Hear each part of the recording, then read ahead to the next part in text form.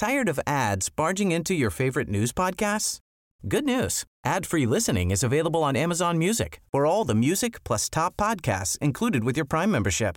Stay up to date on everything newsworthy by downloading the Amazon Music app for free or go to amazon.com/news ad free.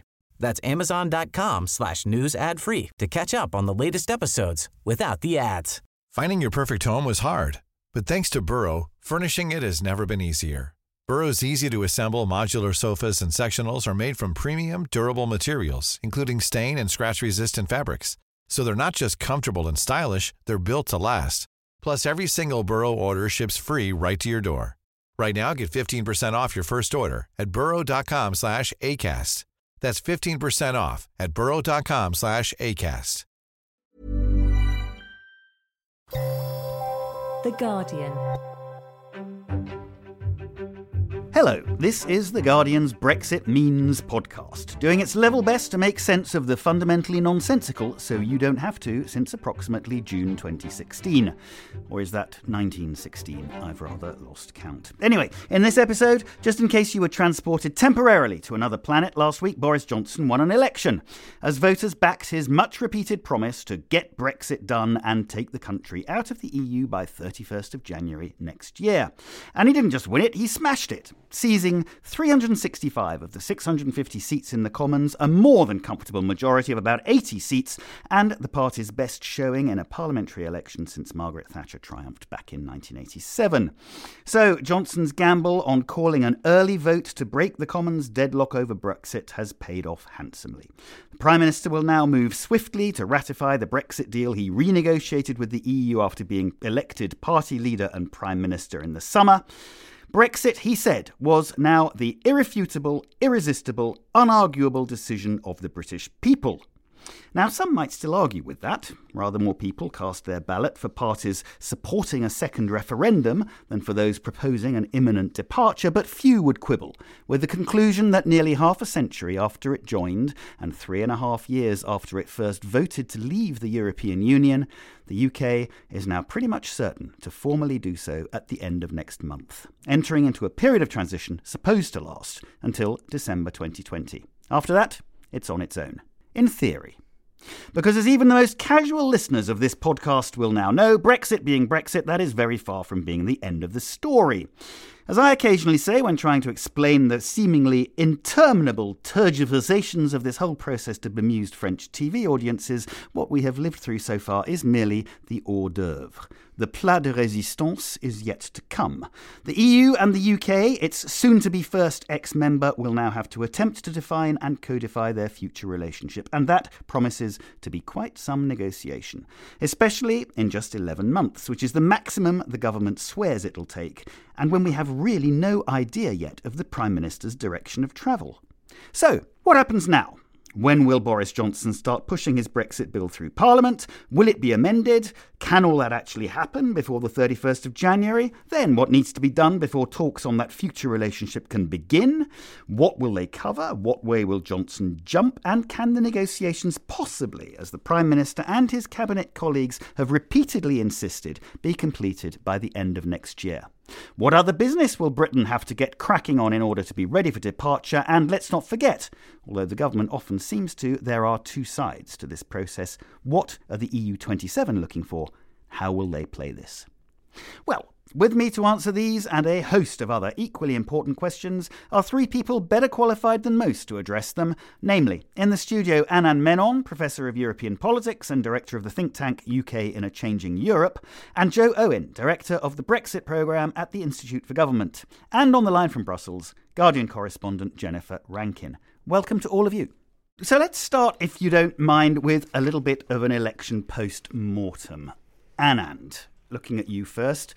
What's your take on the result? Expected, unexpected, and above all, was Brexit really the question that swung it for Boris Johnson, or were there other factors at play? Almost expected. I mean, I think the pollsters had a good election, it should be said. And I think they all came pretty close. I think this was sort of towards the margins of the expectations, but it was within the expectations. And you've got to expect that with differential turnout, which we had. So that's the first thing. Second thing, was it Brexit? Well, to the extent that the Conservative Party managed to hoover up the Brexit vote, Yes, it was. There were obviously other issues as well, but the crucial success of the Conservatives was the destruction of the Brexit Party, getting those votes, which meant that it was very, very hard for Labour from that point on. And Labour were hampered by the fact that they had a historically unpopular leader who many people found they couldn't vote for. So on the other flank of the Conservative Party, a significant number of Conservative Remainers decided that leaving the EU was better than chancing Jeremy Corbyn. And in those northern constituencies, which we talk about a lot, though it has to be said that a lot of the newspapers seem to think the Midlands is the north, but leave that to one side. A lot of those northern constituencies, what you saw was falling turnout amongst Labour voters, and that was a lack of enthusiasm for the leader, I think. OK, but that endless let's get Brexit done cut through. Well, it was a clear message, wasn't it? And that's a good thing to have in an election, particularly when your opponent actually doesn't have a message that you can remember.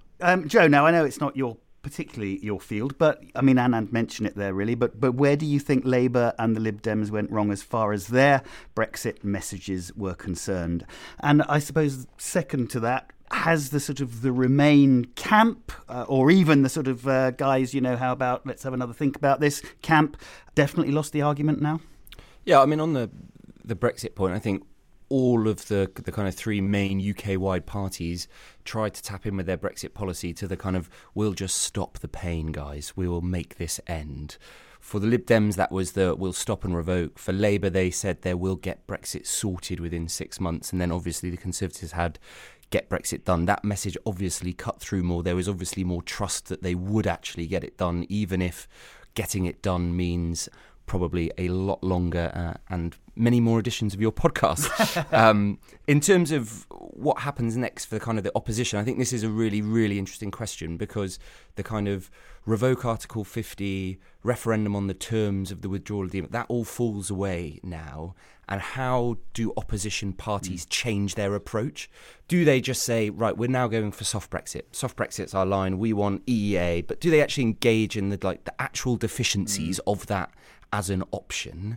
And actually what we've seen over the last year is opposition parties showing their opposition to Brexit through kind of inane parliamentary procedure, not trying to win the argument, but trying to scupper votes in Parliament to make things difficult. They've got nowhere near the numbers for that now. They can't afford to do nonsense with standing orders, etc., etc. So what do they do? How do they shift? What do they actually argue for? And that is, I think, will largely be determined by who becomes next Labour leader, but it is quite unclear. I mean, Joe said something really interesting and important there, which was that all three parties are saying get Brexit done. The Tories haven't overpromised about Brexit. For them, in their manifesto, this was about getting it done, dealing with any adverse consequences and moving on. There was no hard sell about the sunlit uplands in that manifesto, and I think they will be thankful for that going forward. OK, excellent. Jennifer, from the EU's perspective then, looking just at the actual outcome of the election, even though obviously there are still some who would have liked the UK to think again, I mean, the EU 27 were pretty pleased, weren't they? For them, this was a sort of a welcome moment of clarity after months and years of uncertainty. And I suppose also a feeling that just the sheer size of the Conservative majority after all this time without one is going to give Johnson at the very least, free rein to kind of decide what he actually wants.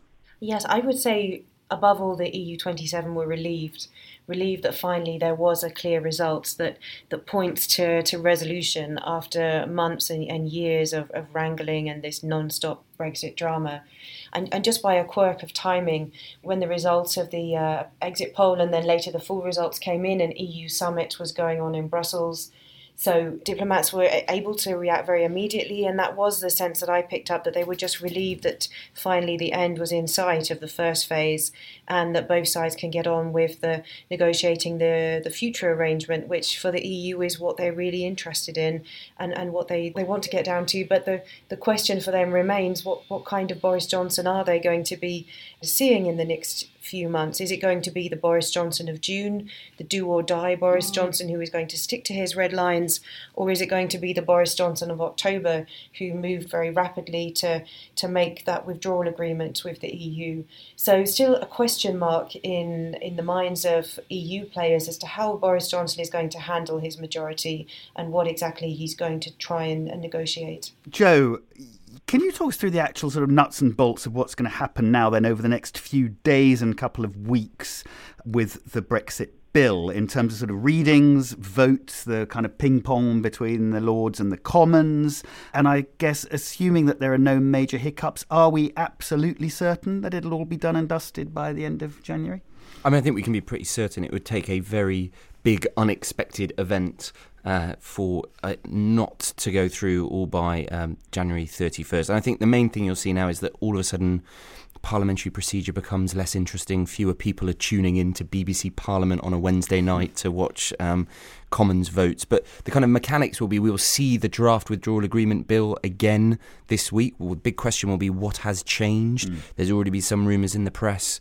And then we are likely to have what's called second reading, the big vote this week, which will say, in principle, yes to this legislation. That will be Boris Johnson's big pre-Christmas moment to say, look, we've now got the numbers in Parliament. This is happening.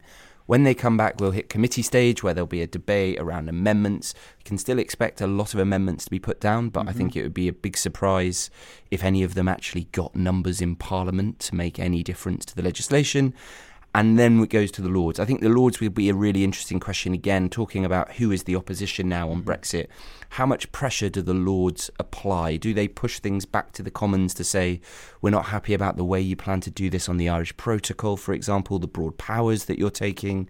But they're not going to be able to do much. I mean, the government has just won an election based on getting this legislation through by January 31st. The Lords will not get in the way of delivering that deadline. So they may send some amendments back, but they won't push and they won't delay. OK, and on those amendments, Joe mentioned one on Northern Ireland, possibly. And of course, the government has just said last night that it wanted to amend the withdrawal agreement bill to write this sort of ultimate departure date of December 2020 into law and set in stone Johnson's promise that the transition period won't be extended. Why has he decided to do that, do you think? And in practice, is it going to make any difference, or is it just a piece of sort of, political theatre? The government can row back on that at a future stage, can't it? And I guess Parliament will want to say, particularly if it looks like an agreement won't be reached in time. Well, on the legislation about extending transition, it is pure gesture politics. There's nothing wrong with gesture politics. I suspect that we'll see quite a lot of it in the months to come. And actually, if handled right, I think this government could do well out of gesture politics, make the most out of leaving. Lots of domestic policy initiatives in February, so Brexit goes off the first page, so you can just stress the fact that you've got it done. So I think this government looks like it's going to use those sort of visuals quite effectively. And that's, an important tool of politics. But in terms of in Parliament itself, I mean, Joe alluded to it earlier, one of the interesting things is whether on the, whatever we call them now, Remain soft Brexit side, people are going to try and say, look, actually, we need a customs union, and amendments around that come forward. I'm not sure, to be honest, given the state of the Labour Party at the moment, that they're organised enough to put that sort of thing together at the moment. No, I think that's right. I mean, it would be really interesting to see just what they do, how they marshal their opposition to the withdrawal agreement bill, if at all, properly. Jennifer, on the EU side, assuming all goes smoothly at this end, then we mustn't forget the European Parliament has to ratify the deal, doesn't it? Is that a foregone conclusion by the 31st of January? And are the EU 27 fully ready for sort of what comes after that? The negotiating team for the next phase of Brexit is all in place? I think it is a foregone conclusion that the European Parliament will ratify the Brexit withdrawal agreement. And that's largely because Michel Barnier, the EU chief negotiator, has kept the Parliament very informed throughout this whole process. They wanted to be taken seriously, and he has done that. So I think as a result, we can see the Parliament ratify that withdrawal agreement either in mid-January or in late January, depending on the timetable in the UK. And then turning to the second part of your question about the EU 27 and what comes next, I think we'll see a very familiar cast of characters. We will see once again Michel Barnier. He will be leading negotiations. He's now in charge of a rebranded Task Force UK and will be overseeing the whole relationship from trade to security to foreign policy. But we will also see a bigger role for the EU Trade Commissioner, who happens to be Ireland's Commissioner Phil Hogan. He's already well known in the Brexit world for being outspoken about, shall we say, about Boris Johnson. For example, he described Johnson and Jacob Rees-Mogg and Nigel Farage as the Three Stooges and said they didn't know the first thing about the Irish border. he's also been very scornful of the government's ambitions to be global Britain. So possibly we might see a more diplomatic approach from Phil Hogan. Now he will be the figurehead for the EU-UK trade negotiations. But I think we'll certainly be seeing a lot more of him as part of the EU team in the coming months. All right, well, let's have a look at this future relationship then. First, the formalities. Joe, now there's a crucial little bit of text, isn't there, I think, as I understand it? And of course, it might not be in it when it comes back to Parliament, but as I understand it, the Withdrawal Agreement Bill contains this little clause that says, before talks can begin, a statement of negotiating objectives has first to be approved by the House of Commons. Now, can you tell us what that actually means in practice? Well, I think it means whatever Boris Johnson wants it to mean now that he has such a big majority. So that, as you say, it could not be in the legislation. They could have scrapped it out, or it could be Boris Johnson bringing a 40-page detailed mandate to Parliament saying this is exactly what I want. Probably not. I mean, on the other end of the spectrum, it could be one line that says, I'm going to negotiate the best trade deal ever, and he'll have the numbers to vote it through. So it can really mean whatever he wants. And I think this is, again, one of the interesting changes with the parliamentary dynamic. Before, Parliament was seen as a kind of torture chamber, if you like, for prime ministers on Brexit, and they tried to avoid it. It was always difficult. It was always hard fought. But actually now it can be a kind of positive part of the process. They can come back, have theatre, have moments where they say, I'm putting my brilliant new negotiating mandate to Parliament and I've just won a whopping majority on it. And that will drive the front pages, as opposed to kind of beleaguered Prime Minister suffering another defeat or another amendment. Yeah. So it will be interesting to see how he tries to use Parliament as a tool now that it's not a kind of painful exercise. No, it's not working against him. Basically. Exactly. Can he use it for positive moments in some of the theatre that Anand's already mentioned? Anand, I mean, is this not really where we get to the nub of the whole matter? Really, the thing that the government's been dodging since the very start of the process, since after the referendum, this kind of central contradiction between wanting Britain to diverge from EU rules while also wanting a comprehensive trade deal, particularly in place in a year's time. I mean, that central conundrum still has to be resolved, doesn't it? Johnson basically has to choose what he wants. Is it going to be a Canada Plus style deal, high on regulatory divergence but low on single market access, or an EEA style deal, or a Norway style deal? I mean, what way do you think he's going to jump? I mean, that's perhaps the bizarrest thing of this whole bizarre story, is we don't really know for sure what our Prime Minister wants from Brexit. We've had hints.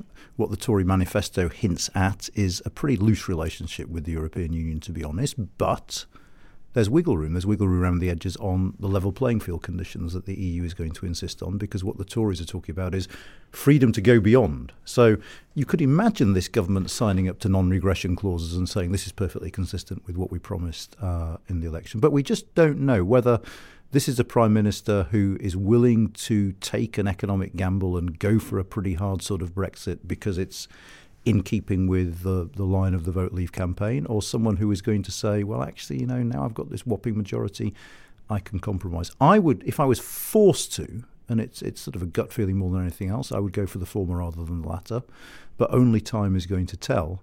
He's certainly free to do whatever he wants. I don't think there's going to be any meaningful opposition from Parliament. Even if it looks like he's heading for a really, really hard... Well, I think the key thing is that a lot of the seats that will be most impacted by that sort of hard Brexit are now Tory seats, and whether or not a new intake of Tory MPs, who were essentially elected on Boris's coattails, are going to come round and publicly start criticising him, I think is very, very much up for doubt. So, and of course, he's got 5 years.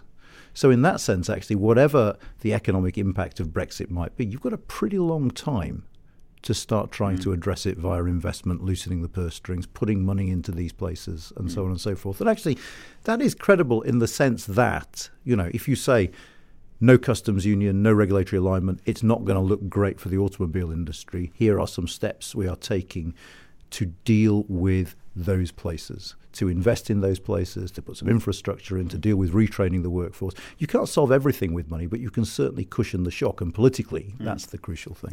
Now, Jennifer, Emmanuel Macron, the French president, has warned that Continued regulatory harmonisation would, of course, be the price for protecting that flow of UK-EU trade and preserving British access to the single market. I mean, basically, the EU's stance, if we don't know what Boris Johnson's stance is going to be, the EU stance is pretty clear, isn't it? Basically, the more ambitious the trade deal, the more regulatory harmonisation alignment is going to be needed. I mean, does the EU27 actually have a preferred outcome of these talks? Is it ready for something else if that's what Britain wants? And how significant, once it actually gets down to the negotiations, is the question of sort of different national interests going to be in the EU's negotiating stance? Well, a lot of interesting questions there. I think when it comes down to it, the one thing that will unite the EU is maintaining the single market, maintaining the level playing field. And it's really not just Macron's issue at all. It goes to everybody. Ursula von der Leyen on Friday said that in order to get an agreement for zero tariffs, zero quotas on goods, the UK would need to sign up to zero dumping. So basically respecting EU core standards on workers' rights and environmental protection. And that's become the new EU slogan. I think it was Barnier himself who coined the phrase zero tariffs, zero quotas, zero dumping. So we're going to hear a lot more of that over the next few weeks. And why it's so crucial for member states, it was actually explained to me by one diplomat who said he had a company in his country whose main competitor was in the UK, and he said that 40% of their costs come from complying with EU chemicals regulation. So that company would simply go out of business if it's suddenly being faced with a competitor who doesn't face those costs. So this was sort of summed up for me as we're not just negotiating with the UK, we are negotiating the future of our single market. And I found that a really sort of helpful frame to understand what's at stake for the EU here. So I think that is something that will unite them. But of course, every member state has slightly different economic interests. Some have a closer relationship with the UK. So there is potential for making it harder to manage EU27 unity in the second phase. But that's something we'll just have to wait and see how that unfolds and whether the people in Brussels, whether Barnier can keep the 27 together as he's managed to do to a large extent so far. This question of sort of avoiding unfair competition that's going to bring them together, you think? I think that's absolutely crucial, and it is going to be a unifying force, despite the fact there are different economic interests at stake. And also fish, we can't forget fish. It might be a very small industry, but it's of huge importance to about 8 or 9 member states, and they're going to be very united on getting a deal with the UK that will more or less preserve the status quo. Anand, now Ursula von der Leyen has also said, Jennifer just mentioned there, but she's also said that talks on the future relationship are inevitably going to drag on beyond 2020, and certain parts of the deal are going to have to be prioritised and others left for later. What bits do you think could be sorted fast? What's going to need more time? And how is all that going to affect the government's pledge not to extend the transition period? I mean, in principle, with willing on both sides, things like equivalence for financial services, you could probably do that quite quickly. I mean, what I should warn, though, this is the debate we had and have sort of forgotten. What businesses don't want is multiple periods of adaptation.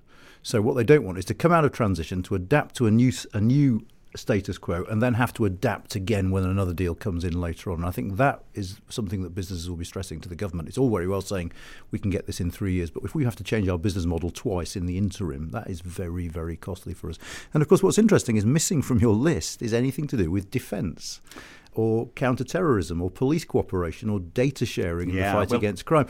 Come on to that in a bit. Well, all the sort of the extraneous bits to trade will come on a little bit later. But yeah, but I mean, it's worth stressing we have a very, very broad as well as a very, very deep relationship with the European Union, and that's one of the reasons why I think most people are sceptical that we can get all of this dealt with, signed, sealed, and delivered by the end of next year. Whether that means the Prime Minister will go back on his pledge not to extend transition, I just do not know. What I suspect is that in Brussels there are some conversations going on about how do you extend transition without extending transition. Okay, Joe, address that if you would, but also this point that we're hearing a lot now since the election from Conservative politicians, former ministers, etc., that somehow the size of Boris Johnson's majority is going to give him more clout in the negotiations. I mean, it obviously gives him more clout in Westminster, but isn't it a kind of a classic British category error to assume that it's actually going to change anything once he's in talks with the EU when it gets down to the nuts and bolts of negotiating of what the EU wants and what he wants. And isn't there also a danger, kind of parallel to that the time pressures that he's piled on himself by saying, I'm not going to extend beyond the end of 2020, are actually going to force him into accepting concessions?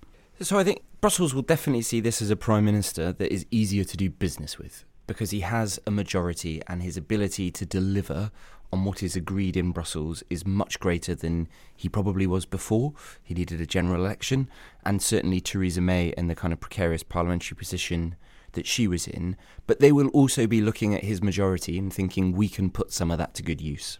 If we can dial up our ask and he can afford to swallow more concessions than maybe he could have if it was a very narrow majority and he had to keep the entire Conservative Party with him if he wanted to get it through Parliament. So I don't think he will then walk into the room and suddenly from this feeling very much like 27 versus 1, it will very much start feeling like 1 versus 1 because we've got a parliamentary majority of 80 in Westminster.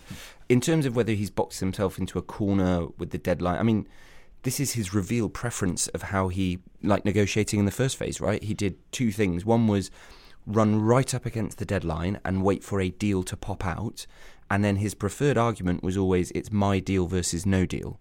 And now by not extending the transition, he is most able to do that. He will be able to wait for a deal to pop out, and then he really can say to Parliament, it's now this deal or no deal, we need to accept it. So his revealed preference of how he likes to negotiate in the first phase would suggest that he is unlikely to extend, certainly in June. But whether, as Anand said, they then start to have conversations around, okay, well, that's the deal. We've got this legal text, but now we need to transfer this into the systems and processes of government and businesses.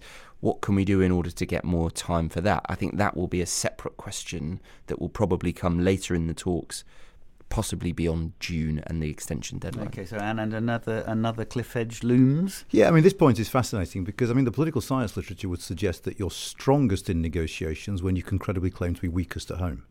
That is to say, you know, the greater the constraints on you, the more you can go, look, you have to give me some concessions because I can't get this through. And in fact, Boris Johnson illustrates that by constraining himself. The point of tying your own hands is to say to the opposition, well, look, I've promised I can't extend this now, so you need to get a deal. So actually having a bigger majority is going to be seen by the EU as an excuse to drag more flexibility, as Joe said, out of the Prime Minister, not something that necessarily strengthens him. And that's what the EU are very good at. They will go through their very lengthy, very complicated mandate setting process and say, I'm really sorry, but this is the mandate. And if you want something different... 27 states. Yeah, it could all fall apart. I'm really sorry. And that is why they are effective at negotiating. And as you said, UK now suddenly looks like it's got a lot more flexibility. Yeah. Okay, Jennifer, is that the way you see it as well? I mean, what's the EU's take on the size of Johnson's majority? I mean, and also on the time limit. I mean, but surely Michel Barnier's famous phrase from the first phase, you know, that the clock is ticking, is going to be a factor, isn't it? Yes, I think we'll probably hear that phrase again a few times. But on the EU 27 mandate, I think they will move fairly quickly to adopt it. But then Joe's absolutely right. It will be for the EU a constraining factor as well, that they will then say, well, we can't move on this because we've already agreed the mandate. It's been set by EU leaders, set by EU countries. Therefore, these are our constraints. And I think that's why a lot of people in the EU think that the time period is inevitably going to constrain what can be agreed with the UK. So it does appear that most people think you could do some trade agreement on goods, a very basic agreement that would allow you to keep the trade in goods going, but that will be a problem for the UK because it leaves out services, and that's where the UK has a big economic advantage at the moment because it sells more to the EU than the other way around. So I think that's where we could see the real flashpoints in the negotiations next year, when there's a realisation that maybe the EU will be going for something very basic on goods and the UK will be saying, well, hang on, what about our financial services sector, which, by the way, a lot of European firms are also benefiting from. So I think when we get into the really sort of difficult bits of negotiations, these are the issues that are going to come front and centre. I mean, and on the UK side, where are the flashpoints going to come, do you think? I mean, there is going to be an insistence, isn't there, on the EU's part of alignment or acceptance of things like environmental standards and norms for state aid and that kind of thing. Are those going to pose real problems, significant problems on the UK side? I mean, they could do. It depends what direction the government wants to take, which I know is a rubbish answer, but I think it's an honest one, in the sense that, before the election, Boris Johnson talked about buy British provisions and changing procurement rules and things like that. Well, then he'll run up to problems in the negotiations with the EU as well as with WTO rules, almost certainly. So if he decides to go in that direction, then yes, there will be issues over signing up to EU state aid rules. We just don't know yet how allergic the government is going to be to aligning with any form of EU rules, or how flexible the EU is going to be about mechanisms whereby they can ensure compliance short of the European Court of Justice. Joe, just looking at the kind of mechanics of it, quite interestingly, Raoul Ruparel, who was Theresa May's former special advisor on Brexit, said quite recently that the UK isn't match fit for the next phase of the negotiations, and there's a huge amount of work still to be done on the detail of what the UK actually wants, and Whitehall's simply not ready to negotiate such a complex and wide-ranging agreement. Is he right? Yeah, I think he is. You can read the full paper on the Institute for Government website if you want to see the details. But I think that's right. I mean, a lot of the thinking around what the next phase that we're about to enter will look like in Whitehall was done under Theresa May. And it was done over the course of 2018 before it became very clear that this deal was A, unlikely to get through Parliament, and B, she would not be the person leading the next phase. And then when Johnson came in, a lot of the focus was on A, no deal, just sucking people from across the system to start working on no deal rather than the next phase, and then also on these changes to the withdrawal agreement. So what does a Johnson next phase negotiating mandate that's not the thing that goes to Parliament, but is the thing that his team take out to Brussels saying this is where we can negotiate, this is the kind of deal we want? What does that look like? I don't think Johnson knows yet, and I don't think Whitehall has started to have the conversations across government, making those necessary trade-offs yet to work out exactly what the details are. I'm sure some of those conversations have started, but not yet. And Johnson cannot run this phase of talks like he ran the last one, where he had a very small team wrapped around his chief EU advisor in number 10 that kind of dipped into the rest of Whitehall to bring in expertise. This will be a much bigger negotiation. You're not making surgical changes to an existing legal text. And so it will need to run differently, but exactly how, we're still not sure. We're not sure. Okay. Jennifer, now Anand mentioned this earlier, but the future relationship, it's about far more than trade, isn't it? We often forget that. From the EU perspective, what are the other main areas that are going to need to be addressed? And is there any way they might influence the outcome of the trade talks, or are they going to be completely separate? I think they will be. The different areas will be more or less kept separate, but it is definitely worth the reminder that this relationship is about far more than trade. It's about foreign policy, it's about security, it's also about research and education and cultural ties. It really sort of runs across a huge range of areas, which is what the EU does, which many people in the UK tend not to focus on, which I suppose reveals something about our debate about the EU and how we got here in the first place. So first of all, just on foreign policy, just to take one example, are the UK and EU going to continue to coordinate on sanctions against Russia? Or if we look at domestic security, will the UK still be having some equivalent to the EU's passenger name record directive? That's the system where airlines collect data on passengers with the aim of preventing terrorism and human trafficking. Or we can think about research. Is the UK going to be part of the EU research funding programmes that allow UK-based scientists and researchers to undertake their work with EU funds? It's something that the UK is currently a net beneficiary from. I mean, this is just the tip of the iceberg. You could come up with 100 other questions on many different policy areas. And I think while there's generally a consensus that often these other areas, whether it's foreign policy or security, are often easier because, of course, there's a consensus that everyone wants to fight terrorism and to make Europe strong and influential in the world. But on the other hand, when you actually start to get into the detail, there are lots of really difficult questions. For example, that data sharing that I mentioned earlier on the passenger name record, that also involves some oversight of the European Court of Justice. So everywhere you step, there's a difficult area to be negotiated. So there is a huge unending flow of work to be done, not just on trade. But I don't think the trade talks will be tied to the security talks. It does seem that both sides have now said they don't want to trade a good trade deal for security. I mean, Theresa May tried to make that link before, and the government has now rowed back from that.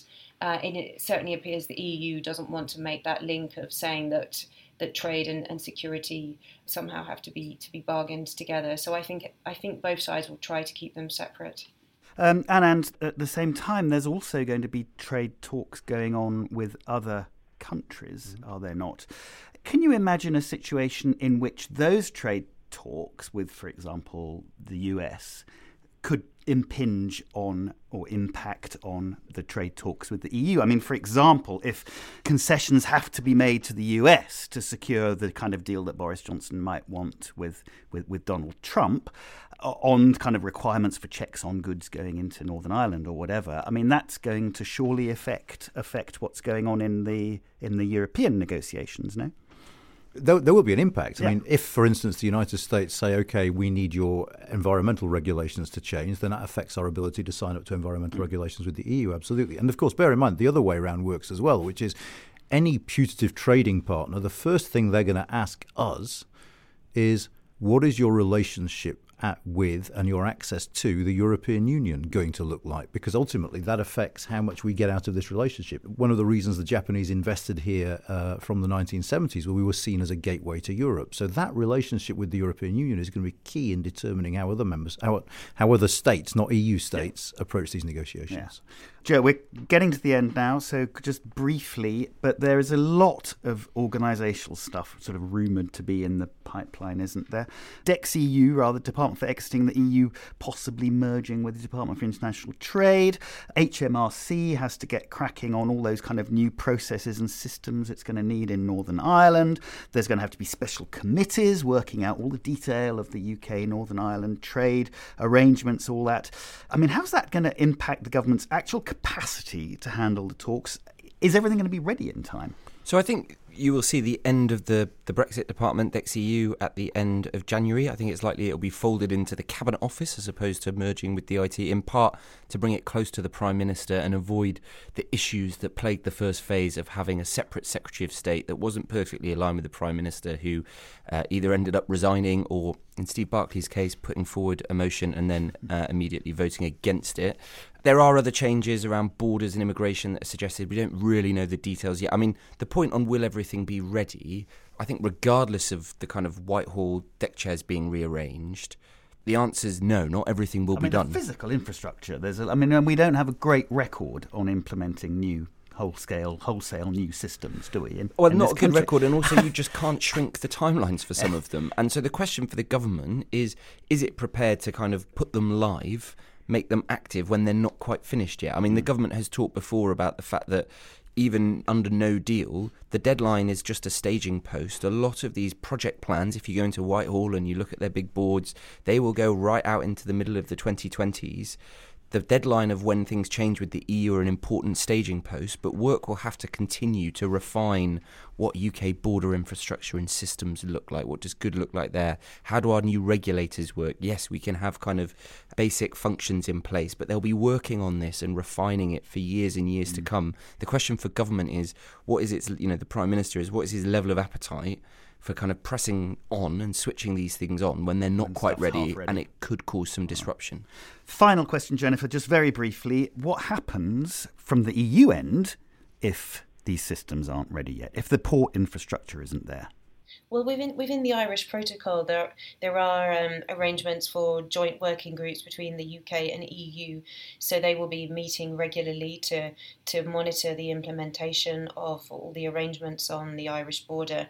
And if things aren't working as they should be, then there's a disciplinary process that can be gone through. But I can imagine they would try not to use that in the first instance, but to try and make things work as best they can. But still a bit too early to tell how that's really going to play out. All right, well, we are pretty much there. Let's conclude with the now customary question to all of you. Next episode of Brexit Means is going to be in just under a month's time, January the 14th. Is everything going to be on track for an exit on the 31st of January and for the talks on the future relationship to begin? Jennifer, what do you reckon? I think yes, and that the Boris Johnson's majority now makes Brexit more predictable than it has been. Okay, Joe? Yes, I think next time you see big Brexit speed bumps won't come until we're out and we're in the next phase of talks. Anand? Yes. Excellent. My God, unanimity around the table. Extraordinary. That really is it for this episode.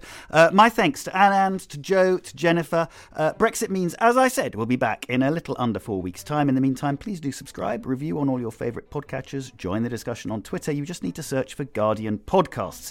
If you want to get in touch, it's Brexit Podcast. That's all one word, Brexit Podcast @theguardian.com. Till then, I'm Jon Henley. The producer was Ian Chambers. This was Brexit Means, and thank you very much for listening.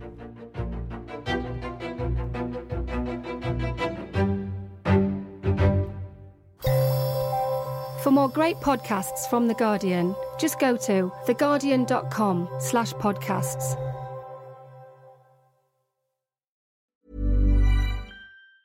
Tired of ads barging into your favorite news podcasts? Good news. Ad-free listening is available on Amazon Music for all the music plus top podcasts included with your Prime membership. Stay up to date on everything newsworthy by downloading the Amazon Music app for free or go to amazon.com/news ad free. That's amazon.com/news ad free to catch up on the latest episodes without the ads. A third of students are less than happy about their university choice, new research by EY has revealed. The findings suggest that a digital rethink is essential to meet the expectations of students and staff. Universities can address this by putting the needs of the people they serve at the heart of their digital strategies. Learn more about the future of human-centered higher education at theguardian.com/transforming higher education. This message was paid for by EY.